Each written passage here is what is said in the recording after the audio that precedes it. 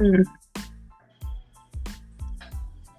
Hello, everyone. This is your girl, Donna D, aka the Urban Mommy, and I am back with another podcast. Today, I am joined by Miss Kimberly Clark, and she is going to grace us with her presence. She has a wonderful story, an awesome story.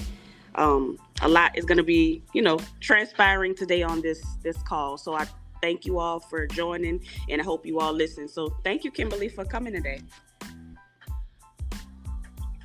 Thank you for having me. I'm glad to be here. Great. Okay, so just to start off, can you tell us who you are? Like, who's Kimberly? Yeah, of course. I'm Kimberly Clark. I'm from Castor, Louisiana, which is North Louisiana. It's about, I usually have to tell people it's about an hour out of Shreveport because they know Shreveport and they know New Orleans, but they don't know little country towns like Castor. So, and I am very country, but I'm a Navy veteran. I spent time on the USS Frank Cable in Guam. I'm a single mother of two, a boy and a girl. So that means I'm completely done. Um, let's see. I am an advocate for women, especially women who have experienced military sexual trauma, for people who've experienced addiction, drug addiction, as well as alcoholism. I'm also a professional speaker and a best-selling author. Well, congratulations and thank you for your service as well. Thank you. All right, so to get started, let's talk about you are a trauma expert. I'm not sure if you said that, but I did read that you are a trauma expert. Can you talk about that a little bit? Mhm. What made you go into that? Yeah, of course. Well, I grew up with some childhood trauma, being touched inappropriately by some family members from age, let's say 9, maybe 9 to like 11 or 12 or something like that. And so with that childhood trauma, there was a low self-esteem, there was those insecurities, that fear, those limiting beliefs. But I was able to suppress that for a long time until I was an adult. And so as an adult, going into the military, I also experienced military sexual trauma. And so I believe that MST really changed the whole trajectory of my life. And so after that, I ended up getting a medical discharge from the Navy, coming back home to the States. And within a few weeks of me coming home, I was introduced to crack cocaine. And I was somebody who never even, I didn't even know what crack cocaine looked like until the day that I was introduced to it. I didn't know anything about drugs. I was completely sheltered away from stuff like that. And so I'm a trauma expert because I've been through those traumas. I've been through, sexual trauma, childhood sexual trauma, military sexual trauma, narcissistic abuse, right? Domestic violence, all of those things that we women internalize and we kind of take it out on ourselves. And then it shows up in our behaviors and in our thoughts and how we treat other people, and especially how we treat ourselves. And I treated myself so horribly for so long. And I want to not have other women take as long as I did to learn to love themselves, or to even know that there is an issue. Because a lot of us don't even know there is an issue. We just think it's our personality. We get angry sometimes. That's just who I am. Or I think the worst case scenario, that's just who I am. And a lot of this stuff is trauma response. It's Right. responding to traumas that's done happened to you. So yeah, I call myself a trauma expert because I've been there, and I really want to help other people not have to find themselves and to find their purpose, because that was my way out. So you said when you were younger, you would suppress a lot of things. So Mhm. in what ways? You just kind of pretended like nothing ever happened, or how did you do that? Yeah, I pretended like nothing ever happened, because I was bullied a lot too, and called ugly and called too dark skinned or too fat, or I mean, it was always too something, right? And so, I never spoke up for myself. I never had a voice. I always just let people talk. I would even try to laugh with them, to try to get them to to either leave me alone or to make them think that, it was a joke to me too. And so I would do that, and I never ever, use my voice. Never ever use my voice about it. And so I had to really grow into standing up for myself, and to not being okay with accepting someone else's view about who I was. Right. Yeah, that's tough. A lot of people don't realize how bad, like when it comes to bullying and stuff like that, a lot of, like you said, we laugh it off, and but you're hurt, and it internalizes, and then you grow up with those issues thinking that something is wrong with you. I know I always jokingly say it, but I mean, it's true. And I guess you can probably attest to this. When we were younger, we would always be teased about our color. We were black, we were burnt biscuits, and Lord, after what that movie came out, and everybody that we were African booty scratches. We was all kinds of different names. But now it's a different respect, and it's a different admiration that they have for dark skin. So now I will say that it's a different time, but that's why I don't think people could ever understand what we went through back in the 90s, the 80s. They won't understand it because they would never imagine the environment the climate that we had to deal with being dark skinned. Right. Yeah, absolutely. Yeah, it was tough. So can you talk a little bit about, I know you mentioned the drug addiction. That's something that I've been, not personally, but I've been dealing with in my family, drug addiction. So can you talk about that a little bit? Yeah, absolutely. Like I said, like I grew up pretty sheltered. Like I wasn't introduced to drugs or anything. Like I knew my dad was an alcoholic, but that's pretty much all I knew about him. And so after going through the Navy, and I know you probably heard of drinking like a sailor. Well, we sailors do drink a lot. And that's when I was introduced, to alcohol, of course, but it was just a thing that we did. It wasn't, I didn't see it as, a problem back then. But we would drink on the weekends. We would drink on deployments, we would just drink just to celebrate, or because it was the weekend. It was just a normal thing. And so after the sexual trauma happened in the Navy, I tried to commit suicide. And they ended up medevacing me back to the States, back to San Diego. And from San Diego, I got a medical discharge. I came home. I've been like just depressed. I was depressed, but I was like kind of acting out at the same time. Like I didn't know what to do with myself. Here I was 19 years old because I joined at 17. I was 19 years old. My career, something that I wanted to do for 20 years, was cut short. I didn't want a medical discharge. I wanted to be in the Navy for 20 years. And I just didn't know what to do with myself, with my life, nothing. And so like 2 weeks, if it was 2 weeks later, hanging out with some family members, riding around drinking, listening to music, and we ended up at my cousin's boyfriend's house. And so they were in the kitchen doing something, and I wanted to know what they were doing.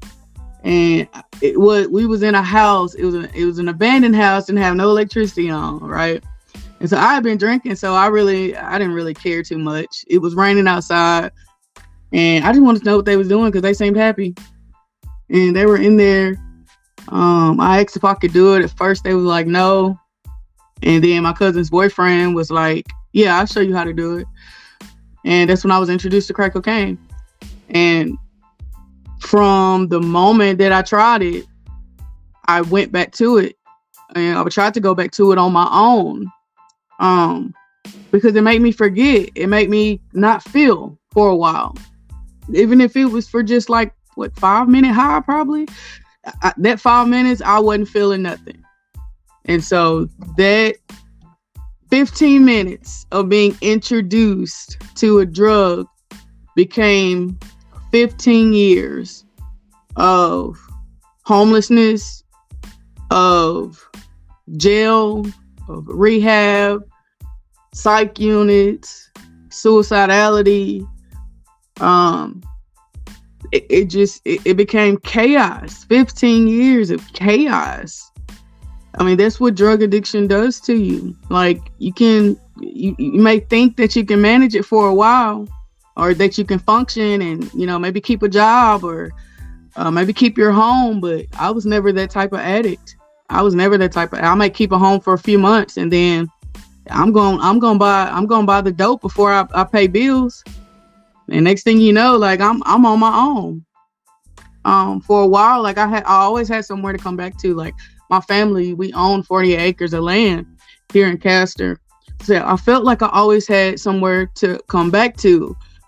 But eventually that even ran dry, because they start finding out about codependency. They start finding out about addiction. They start looking up stuff on their own to know how to handle me. And they started setting boundaries with me. So it was just between me and God then. It was between me and God. And I had to come to a decision. Do I want to keep living like this? Do I want my kids to stay with my mother forever? Do I want to die like this? Do I want to die as somebody who never even experienced who I really am, or never even known who I really am because of a drug? And I got tired. I got tired, and I decided to do something different. But you having drug addiction in your family, like, I can't imagine the things that I put my family through. All the pain, the worry, them knowing there's nothing they can really do but just love me, and whenever I'm ready, help me out. But up until I was ready, they couldn't do anything. And so I'm really sorry that you have someone in your family that you're dealing with it with. Yes, I have a couple, and I'm actually my parent. I had this, my situation with my parents was that. Mm-hmm. So, and I remember my mom said that she had a dream, and then she had one of those bad dreams that she was killed, and she said that kind of woke her up, and she decided she was going to change her life. And I want to say it's been at least 30 years since she's been doing well. She's doing good, but it was a dream that got her. Do you remember the moment that you knew that it was time? Well, I remember in 2020, I've been clean for maybe a year, maybe a little over a year. And then that's when the pandemic hit. And I wasn't able to go to AA meetings anymore. I wasn't able to do anything. And I promise you, everything was closed except the liquor stores. And I went and got some liquor. I thought, all right, I'm just be at home by myself, and I'm just gonna drink it because I need to go to sleep. And the lies that I was telling myself, and I did that, and I was back out there. I remember at the end of 2020, I went home. I'm still in my addiction. I went home to spend Christmas with my kids because they were here with my mother. And I came home, and I could, like, every time I would get up, go to the bathroom, or get up, walk outside, to smoke a cigarette at that time, my kids were like, "Oh, Mama, where you going? Where you going? You coming back?" Like, I literally gave them abandonment issues. Literally. Every time I got up to go anywhere, they thought I was leaving, and they didn't know when I was coming back. And that hit me a different way, because it wasn't people telling me what I was doing. It was me actually seeing, I know about mental health, and me actually seeing what I'm doing to my kids it hit different. And I've been just crying out to God. I used to laugh at people who would sing gospel songs while they were high, or who would pray while they were high. I'm like, these people playing with God. They're playing with God. Until I found myself doing it because I was hurting. I didn't like to get high. I felt like I had to. I didn't know what to do to stop. And I found myself crying out to God. And he helped me. He changed my mind. He changed my heart. My mother, before I went back to where I was living in a hotel at this time. Lost my apartment, lost my truck, everything. Within like 6 months. And I went back. My mother told me, if you need to come back, you can. And that gave me a plan now. Now I don't have to live in this hotel getting high and drunk every day. Now I can go home, but I'm gonna have to go detox first. And so I went to a cousin's house first. She let me detox at her house. I detoxed there for like 3 days. Um, and then I came home to my mother's. I had to wait on the VA to get me into a rehabilitation, and that's what I did. And I stayed clean until I waited to get to that rehab. And in that rehab, I did EMDR therapy, which helped me deal with every trauma, every last one of them, one by one. And that's what it takes. It takes you accepting what happened in your life. As bad as it hurts, it's not gonna kill you. You just gotta feel it. You gotta accept that it happened. Yeah, people hurt you. People were dirty. People are evil. That's true. But acceptance, and realizing that you're still here for a reason. That's true. I have a question. So, what type of advice would you have to the family? Because a lot of times we as family dealing with the situations, we try our best. You know, sometimes we are codependent, and I know I was for several years, but I had to stop. And it hurt me to say, no, I'm not giving you anything. It hurt me, but I had to do it. It took, and I finally, like, I don't want to say, I was upset. I had my breaking point, and I was like, look, I can't do this anymore. She was having baby after baby, and she had one, and she left this baby in the hospital. So, like, they were calling us, and I felt bad, and I put a lot of pressure and stuff on myself because I tried to take the baby, but I couldn't because the baby was born addicted to drugs. I didn't know if I was going to be able to give her everything she needed. Plus, I had another child from her. Plus, I have my own child, and you know, it was a lot, and I was by myself at the time. So a lot of times I beat myself up because I felt like I could have fought harder, but I really couldn't, you know, and I wouldn't want to not give that child everything that she deserves. I mean, I felt bad about it, and I still do feel bad about it. But what advice do you have for family members that are dealing with people that's, you know, in the middle of their addiction? Well, first I want to say that, you know, you putting yourself out there to try to help that baby. I believe that God sees your effort, but I also think that may not have been your assignment. Like, we all have an assignment. We all have something that, you know, we need to do. And I think that just may not have been your assignment. As for people, family members, know that the more you give the addict, the easier it is for them to kill themselves. Because that's what we're doing. We're killing ourselves. When we get high, we're killing ourselves. And let's say I've been getting up. I was getting high all night. All right. I'm already in that zone. And I come ask you for money. And you give me $50 more. Right. Now I'm going out and getting something else to keep getting high. But not knowing that the whole time I'm getting high, like, my heart is giving out. So that next $50 that you give me might take me on out. You know what I'm saying? Like, just knowing that you can't give in to their demons. Yeah.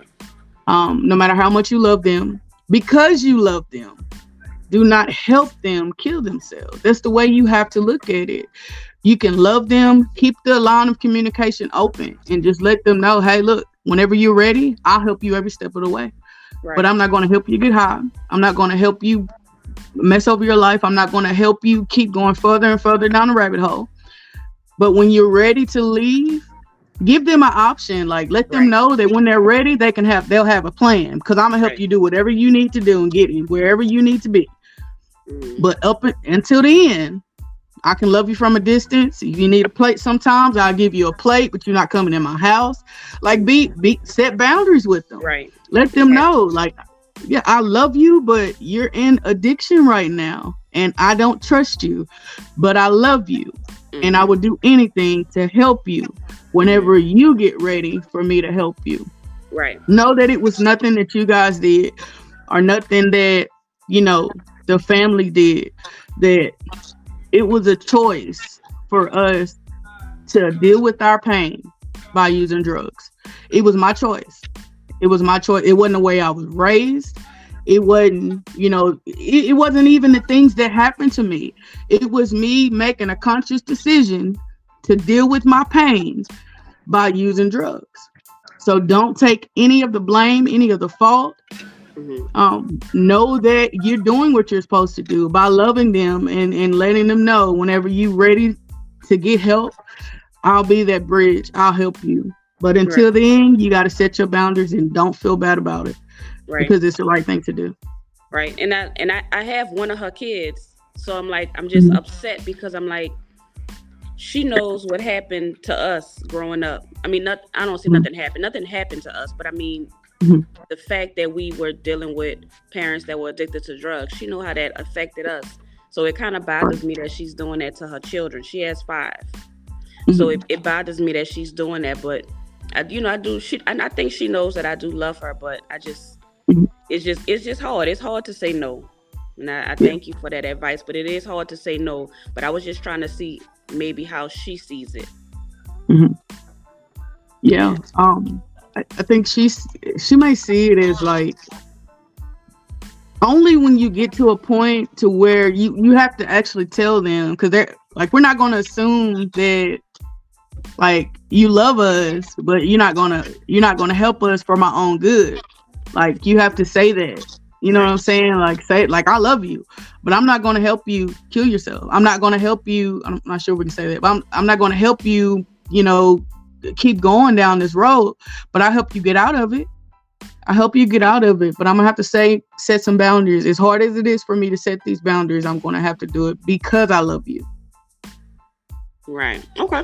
So let's talk a little bit about, I know you say you talk about like purpose. So how was that process and finding your purpose? What were some of the things? I know you said EMDR. Yeah. So how was that something that you used to help you with your purpose? Yeah. The EMDR therapy really helped me get through my trauma. That type of therapy, it rewires your brain. Instead of reliving the traumas, when you think about it, it's more of an acceptance of, okay, this happened to me, but I'm through it now, and I don't have to run and hide every time I feel these feelings. And so whenever I dealt with those traumas, and for me, it was I first got to say this, that AA, Alcoholics Anonymous, NA, Narcotics Anonymous, all those things do work. The 12 steps do work. But this time for me, it wasn't the 12 steps. Like it was just me and God. And so going through that type of therapy and actually going to church and having a good spiritual counsel was what worked for me. And when I started serving other people, helping other people, that's when I found out, man, like this is what I'm passionate about. This is what I love doing.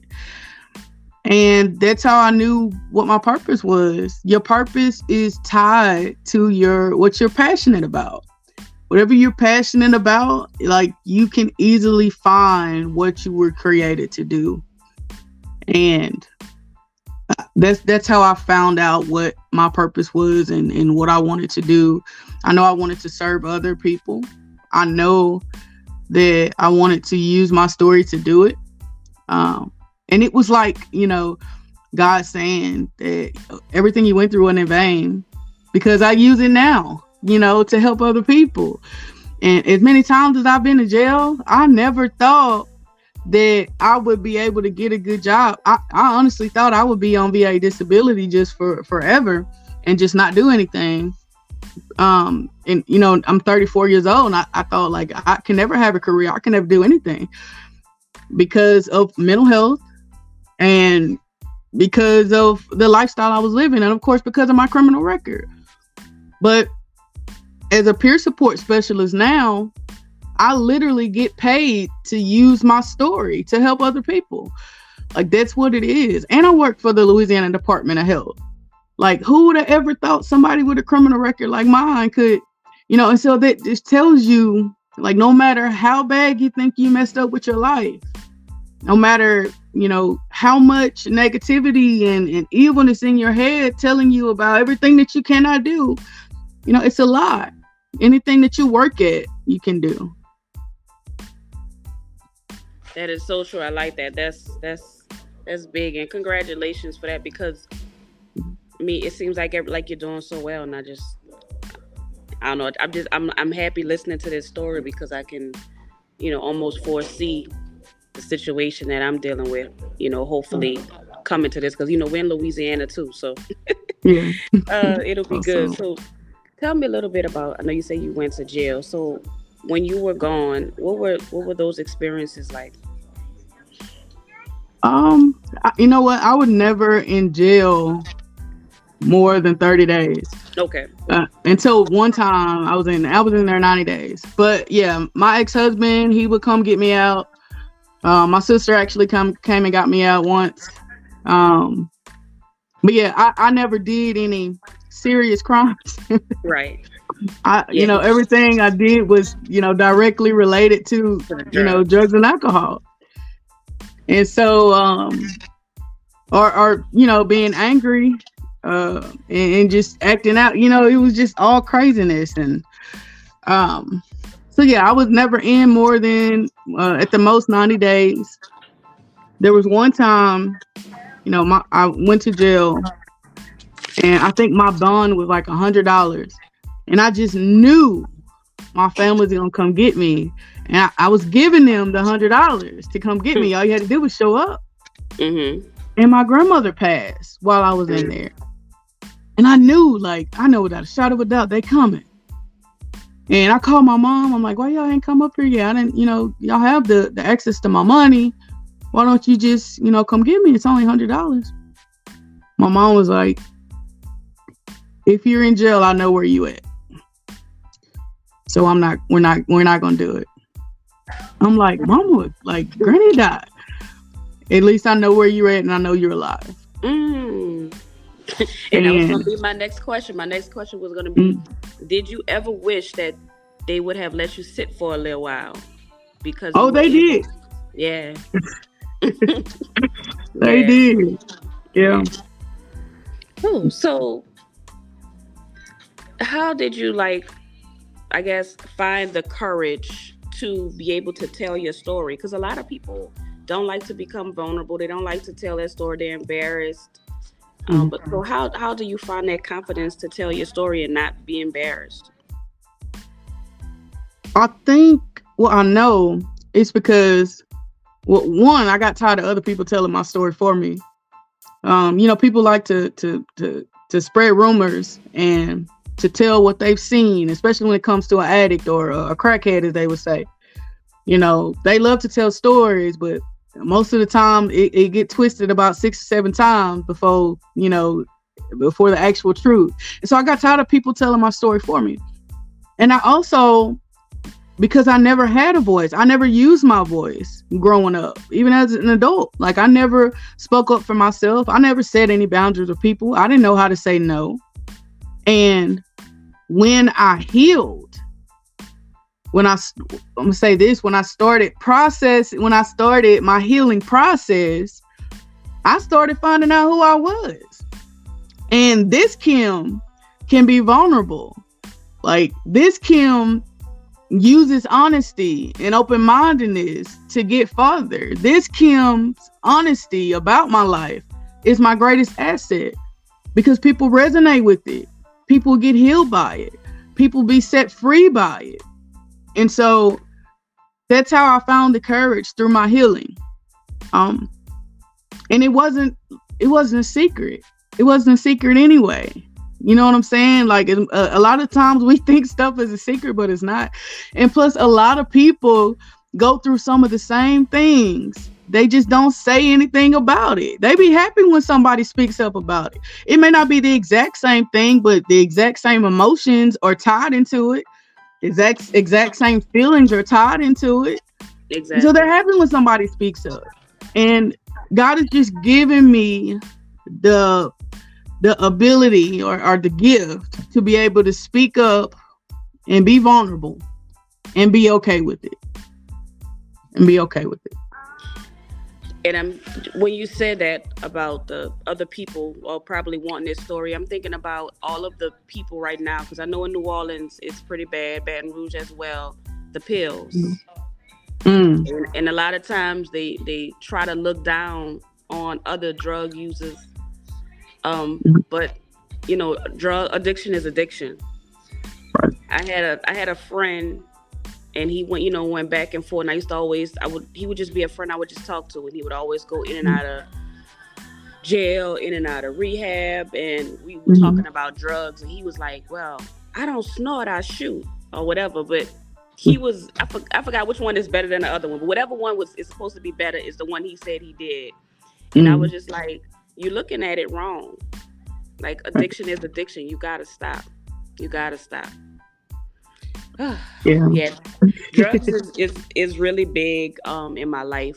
You know, I told you it's from the beginning, and I have no problem being vulnerable. For so many years as a child, I was embarrassed and I was ashamed, but it wasn't until I was an adult, as in like recently, that I realized that was not my fault.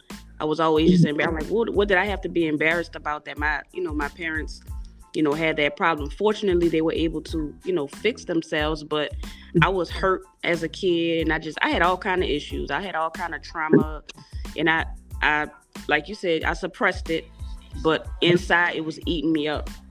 It was eating me up. So I decided that I had to be vulnerable, because I had to talk about it, because if you don't talk about it, then you can't ever get help for it. Right. So again, thank you for your story. Absolutely. A little bit. I had another question. Oh, you said you had a narcissistic abuse. Can you talk a little bit about that? Yeah, absolutely. I was I got married basically in those like 15 years of in and out of addiction. There was a marriage in there. And so I married someone 30 years my senior. I had daddy issues, a lot of them. Like I told you before, my dad, only thing I really knew about him was he was an alcoholic. I didn't know my dad at all. And so, I married someone 30 years my senior. I think I married, I was 22, and he was like 52, 55, something like that. And I went out I was never like a club person, but I went out to the club this one night with a friend of mine. She was like, "Won't you just get out, go meet somebody?" I'm like, "Okay, cool." I think I might have had like 4 or 5 months clean at that point. So I went out to the club and I meet him. And, we started talking, and he was everything that I ever wanted in a partner, right? Everything, literally down to a T. But I think that was because back then, when I first met people or relationships, I would tell them my whole life story, right? I would tell them every hurt, every pain, like, please don't do this to me, right? And so he literally turned into that person that I wanted him to be. And we got married maybe less than a year later.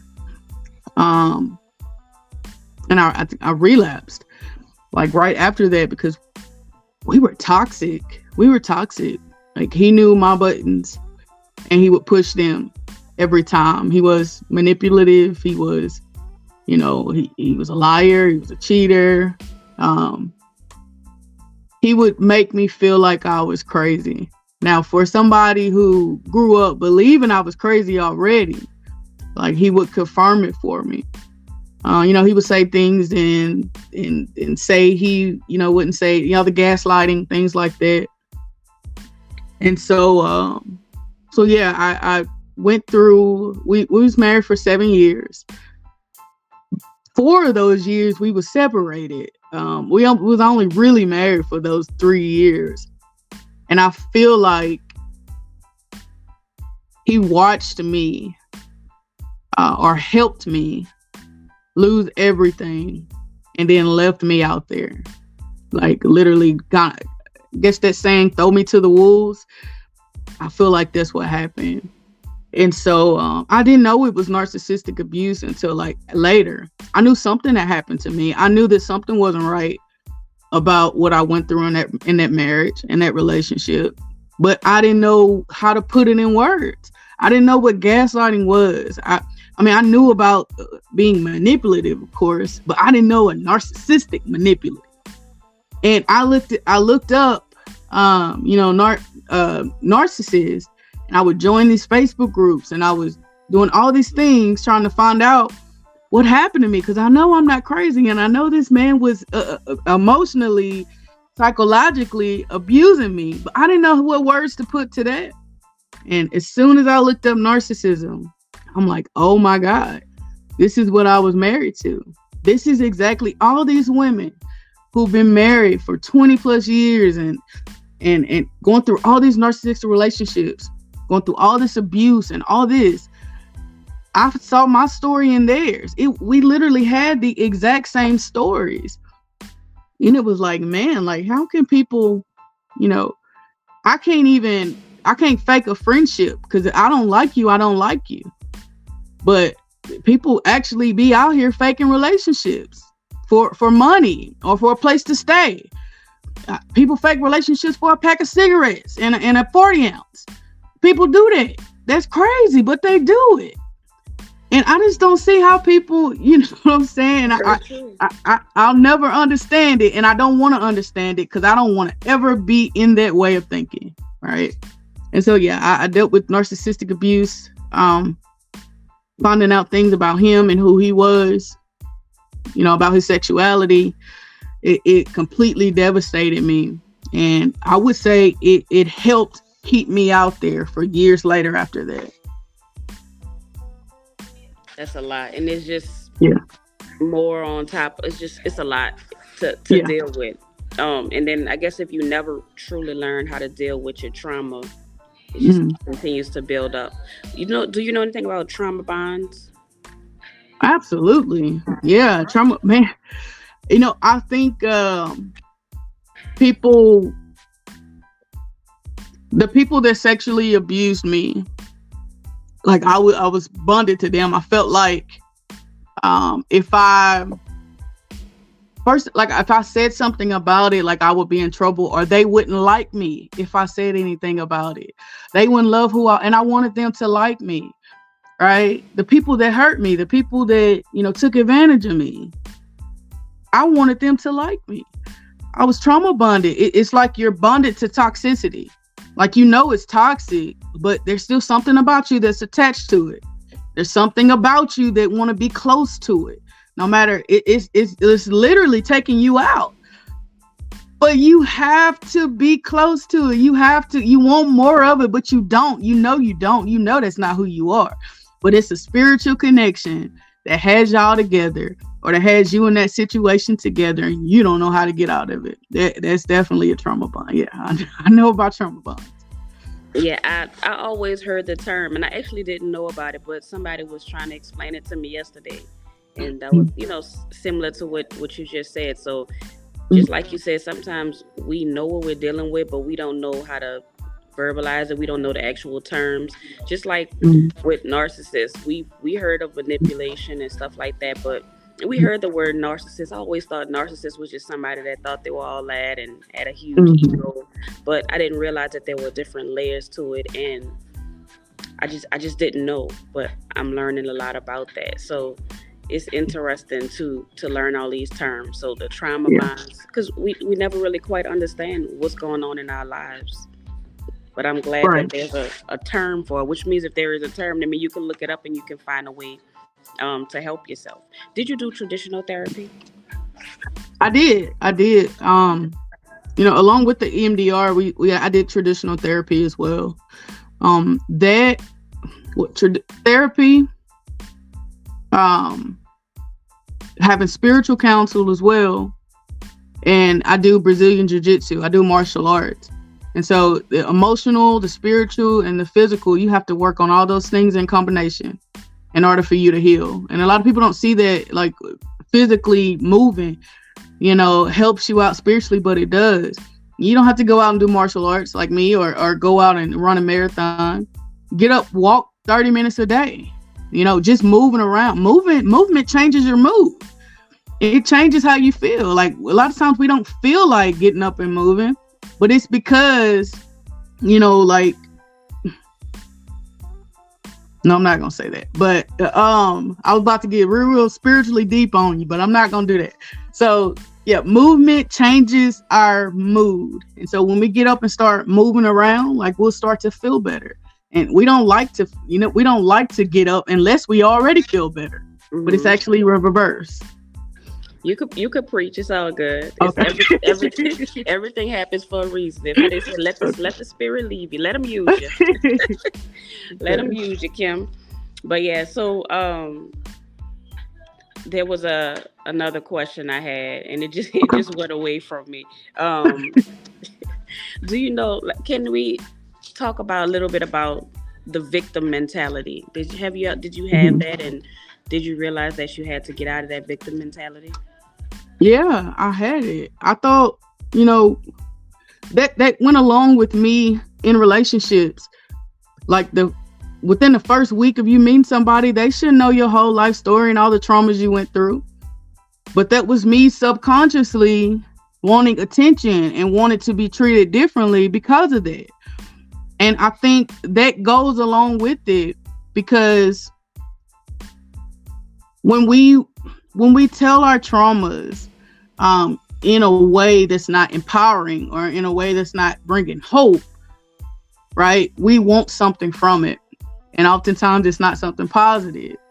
And so not having the mindset of, this is what happened to me, so I'm going to act out for the rest of my life, and it's justified because I went through so much. I can cuss people out because I'm angry, because I was abused, and it's okay. It's justified because of what I went through. No, we don't have a right to treat people crazy because we were treated bad, because we were hurt. We don't have a right to do that. And that's all inclusive with the victim mentality, thinking that you can treat anybody else any kind of way because of your hurt and your pain. And that's a part of victim mentality too. That is. Do you find that you were a people pleaser at one point? Very much so. I told you before, like, I didn't know how to say no to people. I didn't really know what that was. I felt like I had to please people in order to be liked, in order for them not to talk about me. Because if they talked about me, I felt bad. But I even in feeling bad, I wasn't going to say anything back. I was just going to hold on to it and maybe cry later. But I was definitely a people pleaser. I wanted to please the people around me because I felt like they had more power than me, or they, were smarter than me, or they was prettier than me, or, I definitely wanted to be like everybody but myself. And I'm so glad that God took those insecurities away from me, that fear away from me, because all those things are spiritual. All those negative thoughts, those negative emotions, all that is spiritual, and it's meant to tear you down as a person. It's meant to keep you away from your purpose. It's meant to keep you away from your gift, because if you're operating in your gift, then you're pleasing God. Then you're doing what you're supposed to do, right? And so the enemy doesn't want that. The enemy wants you stuck. The enemy wants you bound. His play place is the mind. And if we don't take control of it, he'll be controlling it. And we won't even know he's doing it until it's too late. That's true. That whole last part, it sounds like myself. And again, like I told you, I'm learning a lot about myself as well. And another term I learned was imposter syndrome. Yeah. Imposter syndrome. We like to talk ourselves out of our greatness. I'm not good enough for this. I can't do this. Somebody's going to be so much better than me. Oh my God, I can't believe I'm actually about to get on stage here. Like, what was I thinking? No, listen, if God gave you because God gave you a purpose, he's going to also provide provisions for it, right? He's going to teach you how to use it if you allow him to do it. But allowing your mind to tell you that to be an imposter, to try to tell you that you can't do something, to that your overall failure is a lie from the pits, is a lie. Because many of us didn't make it. Many of us didn't make it out the hood. Many of us didn't make it out of addiction. Many of us didn't make it, going from one place to another place in our vehicle. But because we did, right, we still have work to do. That's big. So as we get to the end of the show, I asked everyone if they could go back and talk to their 17-year-old self, what would they tell them?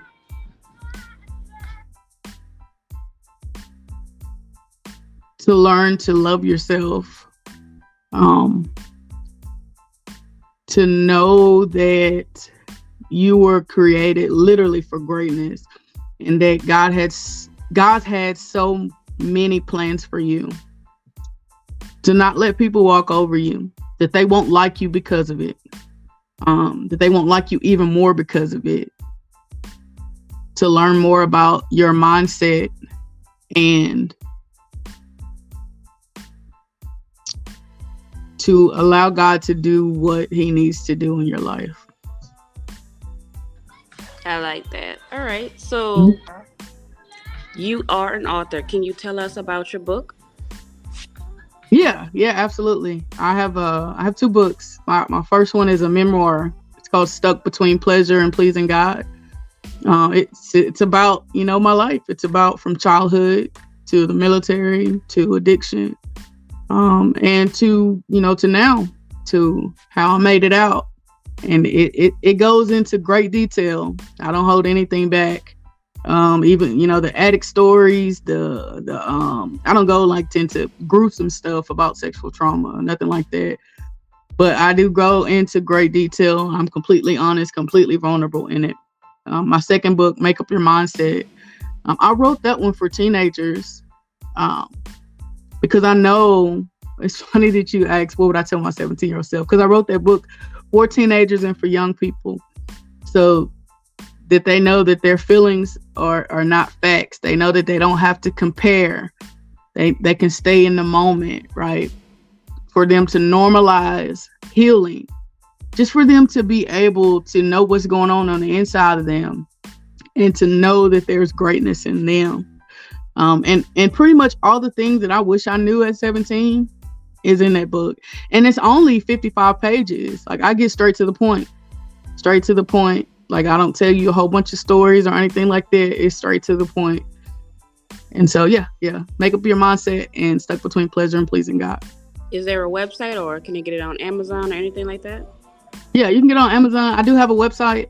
It's www.kimberlyclarkspeaks.com. Everything's on there. I do a professional speaking as well. Speaking to young people from 13 to maybe 25. I'm telling them not only about my story, but how to heal and how to take back control of your mindset, right? How close are you to Monroe? About an hour. Okay, I have a sister. She has a group called Queens of Tomorrow, and she mentors girls. She has a bunch of girls in her group, and I want to connect y'all too, because I think you would be a great speaker for some of her girls. She has an excellent program out there. She's doing really, really well for herself. So I want to connect y'all too. Absolutely, yeah. Again, I want to say thank you so much, Kimberly Clark, Kim, for being on this, been on the show. Like I tell everybody, and I mean this really from the bottom of my heart. I always do this because I want to help the guests, but each time I have helped myself as well. You guys are really, I appreciate y'all. Thank you so much. And your story was, I didn't want to say too much because I was like, I don't want to cry, but just thinking about it, it was big. And I'm so happy to see you because, like I said, I could see her in you, and I just pray, and I just look forward to the day that I could be talking to her, telling her story about, being out there. So again, thank you. And thank you to the guests for staying for this time. And I really hope that you all were blessed by this story, because it was big. And like always, in every time, if the Lord says the same, I'll see y'all next week. Bye.